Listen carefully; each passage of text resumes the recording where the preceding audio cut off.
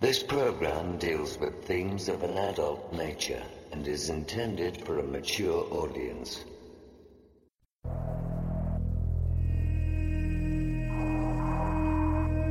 The very word secrecy is repugnant in a free and open society.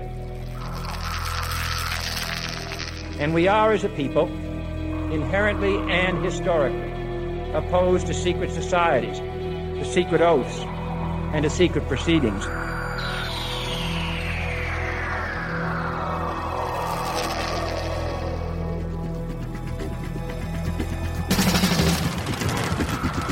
Our differences worldwide would vanish if we were facing an alien threat from outside this world. We must guard against the military-industrial complex. You want answers? I think I'm entitled. You want answers? I want the truth! You can't handle the truth! The questions you always had. The answers you were never given. The place to seek the truth. Welcome to Veritas.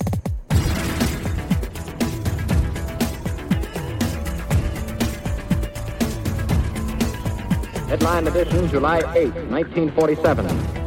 The Army Air Forces has announced that a flying disc has been found and is now in the possession of the Army. I'm as mad as hell, and I'm not going to take this anymore! The power they took from the people will return to the people. The Matrix is everywhere. It is all around us.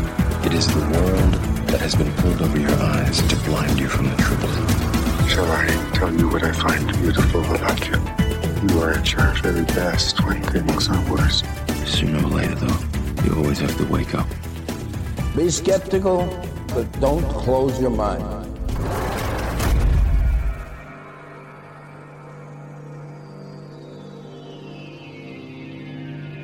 Greetings to everyone around the world, and a warm welcome to another edition of Veritas at veritasradio.com. I'm your host, Mel Fabregas, and I sincerely thank you for joining me once again. And if this is your first time, please make yourself at home. I want to thank you, Veritas member, for making our truth journey a reality. Please subscribe at veritasradio.com to listen to all segments of tonight's interview and all of our material. And don't forget to purchase MMS directly from us, and also our USB drives with all our seasons and bonus material. Just go to our Veritas store for more information. And to get in touch with us for member support, media inquiries, you want to be a guest or are a whistleblower, there's a link for you by clicking on the contact button of our website at veritasradio.com.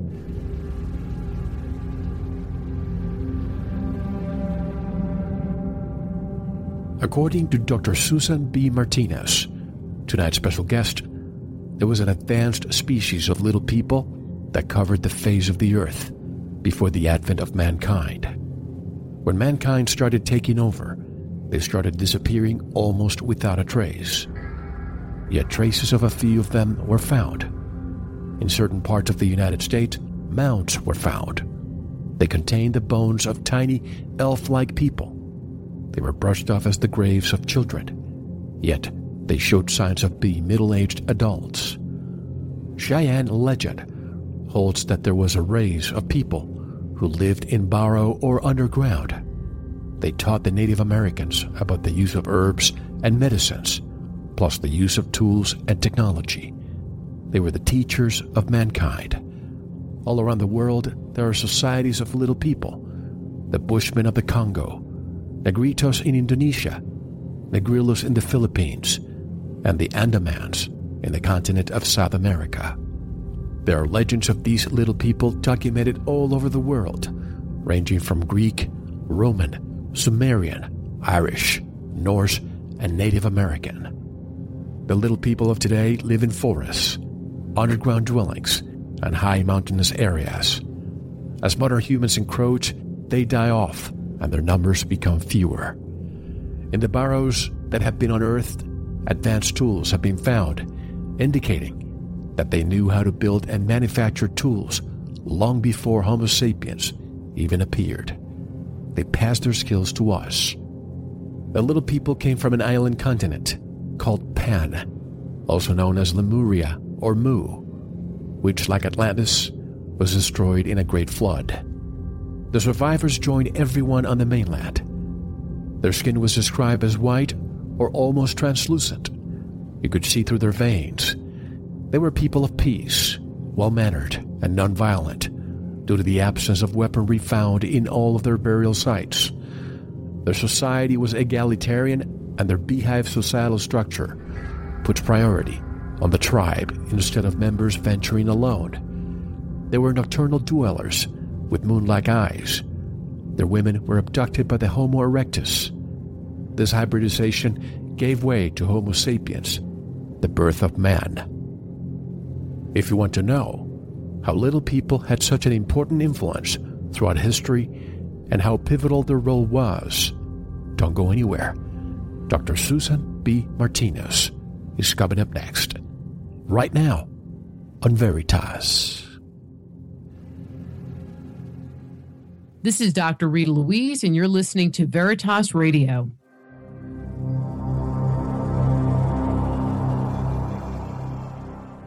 Susan B. Martinez, Ph.D., is a writer, linguist, teacher, paranormal researcher, and recognized authority on the OASP Bible, with a doctorate in anthropology from Columbia University.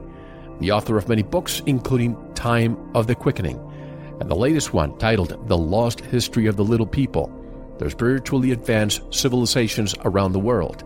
And coming in November, a new book titled The Mysterious Origins of Hybrid Man, Crossbreeding, and the Unexpected Family Tree of Humanity.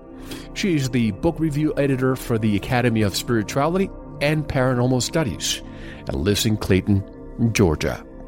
And directly from Clayton, Georgia, I'm privileged to have Dr. Susan B. Martinez here for the first time on Veritas. Hello, Dr. Martinez, and welcome. How are you?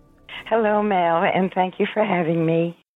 My pleasure, and I understand you're feeling a little bit under the weather, so I want to thank you right from the start, the fact that you are continuing with this. The show must go on. Absolutely. I like the attitude. First of all, I read your book a few days ago, and I thoroughly enjoyed it. The Lost History of the Little People. This is one of those topics that have been going back and forth. It's mentioned a few times with a lot of our guests, but we've never had an opportunity to discuss it in detail. The term Homo floresiensis comes to mind. But first of all, for those who don't know, let's define the term little people. It means just what it says. People originally of the stature of 3 feet tall. And in today's world, their descendants, their mixed descendants, are up to about 4 foot, 4.5 foot, and those are the pygmies and negritos of the world today. Now, the word negritos, of course, if we translate it into Spanish, negritos, it's a little black people. Where does the term come from? Well, it originated in the Philippines when the Spanish came in there and discovered that there were tiny people living in the jungle, and they called them los negritos del monte. Mm-hmm. And it's kind of a misnomer because they're not related to Africans in any special way. Well, the same thing could be said about the conquistadors, and when they came to the Caribbean and they called the indigenous people Indios, just because maybe the colors it was reminiscent to people from India. Is there a correlation here? Well, yeah, it was just kind of a quick naming according to the Western viewpoint. Is that what you're asking? Yes, exactly. Yeah. And there are, besides that, there are, going back to the Philippines, there is one enclave of little people, in a very remote region, called the Aben Lands. And these people are almost white, so we can't really call them negritos. They're very fair of coloring. So the term is not exactly right, but we use it. The standard terms in anthropology are negritos, for the world's little people, most of whom are fairly dark-skinned, and negrillos, which is the term they came up with for the pygmies of the Congo. Mm-hmm. Now, somebody like you, what motivated you to look into this specific topic? Everybody wants to know that. It's the most frequent question I've been getting, and I've been trying to give everybody a different answer in order to disguise my real motivation, which will not come out for a little while. But I recognized that this was an area that was never pulled together. There are no books. I mean, I wrote a book. One of my early books was on Abraham Lincoln, on the psychic life of Abraham Lincoln, and there I had about 10,000 books to choose from for the research part of the work. With the little people, it was just the opposite. There is no book at all that brings together what we know here in the 20th century about the little people. The only possibilities are ethnographic monographs on Negritos in particular locations. I also felt that it was time to... you see, the book before that was kind of about prophecy. And the books before that... The Quickening. Yes. And before that, I was kind of on a stream of books with a spiritual kind of subject matter. I sort of played out on that and really got into what I wanted to, which was history, deep history, and all the misunderstandings that we have nowadays about the ancient past. I think the best starting point was the little people, because after all, the way my research adds up is that Noah and the sons of Noah were actually little people who did survive a great flood. Now, I need you to expand on this, because this is new to me too. Okay, this brings us back 24,000 years. And if you're a person who reads books on proto-history and the unknown past and ancient civilizations, pre-ancient civilizations, you have heard a lot about world mythology on the subject of a flood. And I wanted to clarify this because I have some knowledge on the subject which would make us see things differently than we do now. All the mythology, including the Bible, talks about a flood, but it doesn't mean, first of all, that it was universal. It was not universal. What I'm trying to bring out is that it was the submersion of a continent in the Pacific Ocean, and that is 24,000 years ago. The survivors who went off in 5 fleets and settled in all the divisions of the world brought the story of the flood with them, and that's why it turns up on a universal basis, but it does not mean that the entire world was flooded. Interesting. And you used the word myth as well, or mythology, and I've heard from other researchers who say that the word mythology was that the actual meaning was an affidavit signed by priests and kings. In other words, is the word mythology actually more like history, and we need to start demythologizing history? Yes, exactly. Anybody who's grappled with mythology, trying to dig out what is historical, knows very well that myth and legend and oral history is a fantastic hodgepodge of fact and fiction. So you need to already have a footing or a hypothesis of the ancient world in order to begin to parse out one from the other. That's what I do. I mean, I go through myth and I can see one sentence after another that's just make-believe stuff. It was entertainment in the ancient world, so why not? But then I hit on something that I see is a remnant of historical knowledge. And that's the issue. Because it was oral tradition, this is obviously before the Gutenberg press, how do you parse one from the other with certainty? I use the baseline of knowledge that I have, and I go through it in that way. You know, like Native American myth, when you have animals talking and doing magical things, I can, easily eliminate that as entertainment value. Right. And I can't really climb you into my mind and explain it all, but I've been studying these things for 30 years, and I have a grasp of what's true and what's not true. So that's how I go through the material. Does the same apply perhaps to religious books? Oh, yeah. Religion definitely enters into this. And, yes, I do the same with religion. See, Mel, I'm a spiritualist, and I have received knowledge of the spirit world from the OASPE Bible, which is one of my Bibles, one of my main sources of information. Then I go out and see if I can confirm or deny it, and then along with it, I use the most reliable literature I can find. What is the OASPE Bible? Are you there? Yeah, I'm there. Oh, okay. I'm there.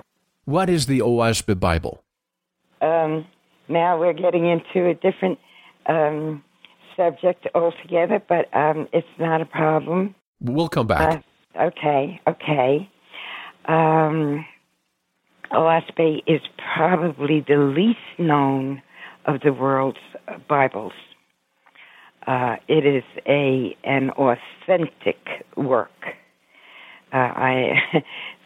Occasionally I see in print someone who dumps on it, and in fact, I was just reading a very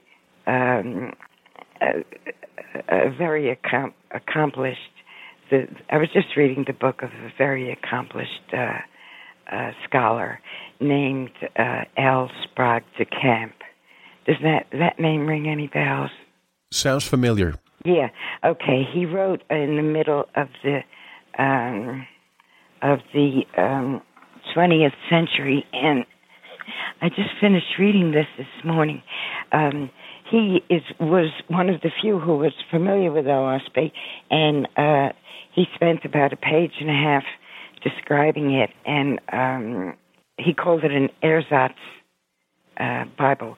Well, that is not true. It is an authentic set of scriptures with the distinction that they are recent. They came out in the late 19th century. They came to us by process of automatic writing. It was actually automatic typewriting. This was in the early 1880s. It happened in New York City.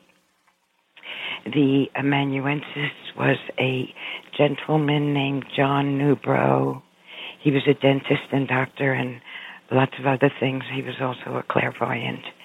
He was put by the angel world in training for receiving, for transmitting the manuscript. He was put in a 10-year cycle of training. He had to become vegetarian. He had to offer pro bono work in his medical field, and so forth and so on. I happened to write a biography of Newbrough. It's called The Hidden Prophet. In a similar way, OASPE is the Hidden Bible. Now, how do we... what's the word I want to use? How do we compare, say, take the King James Bible versus the OASPE New Bible? OASPE is similar to... Thank you for listening. To unlock the full 2-hour interview, including video formats, downloads, transcripts, exclusive articles, and more, subscribe to Veritas Plus now. Gain access to our entire archive dating back to 2008. Just click subscribe at veritasradio.com. Because you don't want to believe, you want to know. Subscribe now. To listen to the rest and all of our exclusive material, proceed to the Veritas Plus member section or join the Veritas Plus family by subscribing. Click on the subscribe button at veritasradio.com. Don't forget to visit the Veritas store for focused life force energy. Get a 15-day free trial today with no credit card required.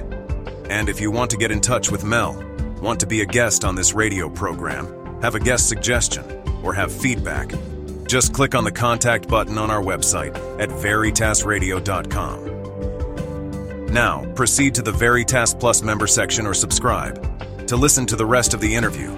You don't want to miss it. Because you don't want to believe, you want to know.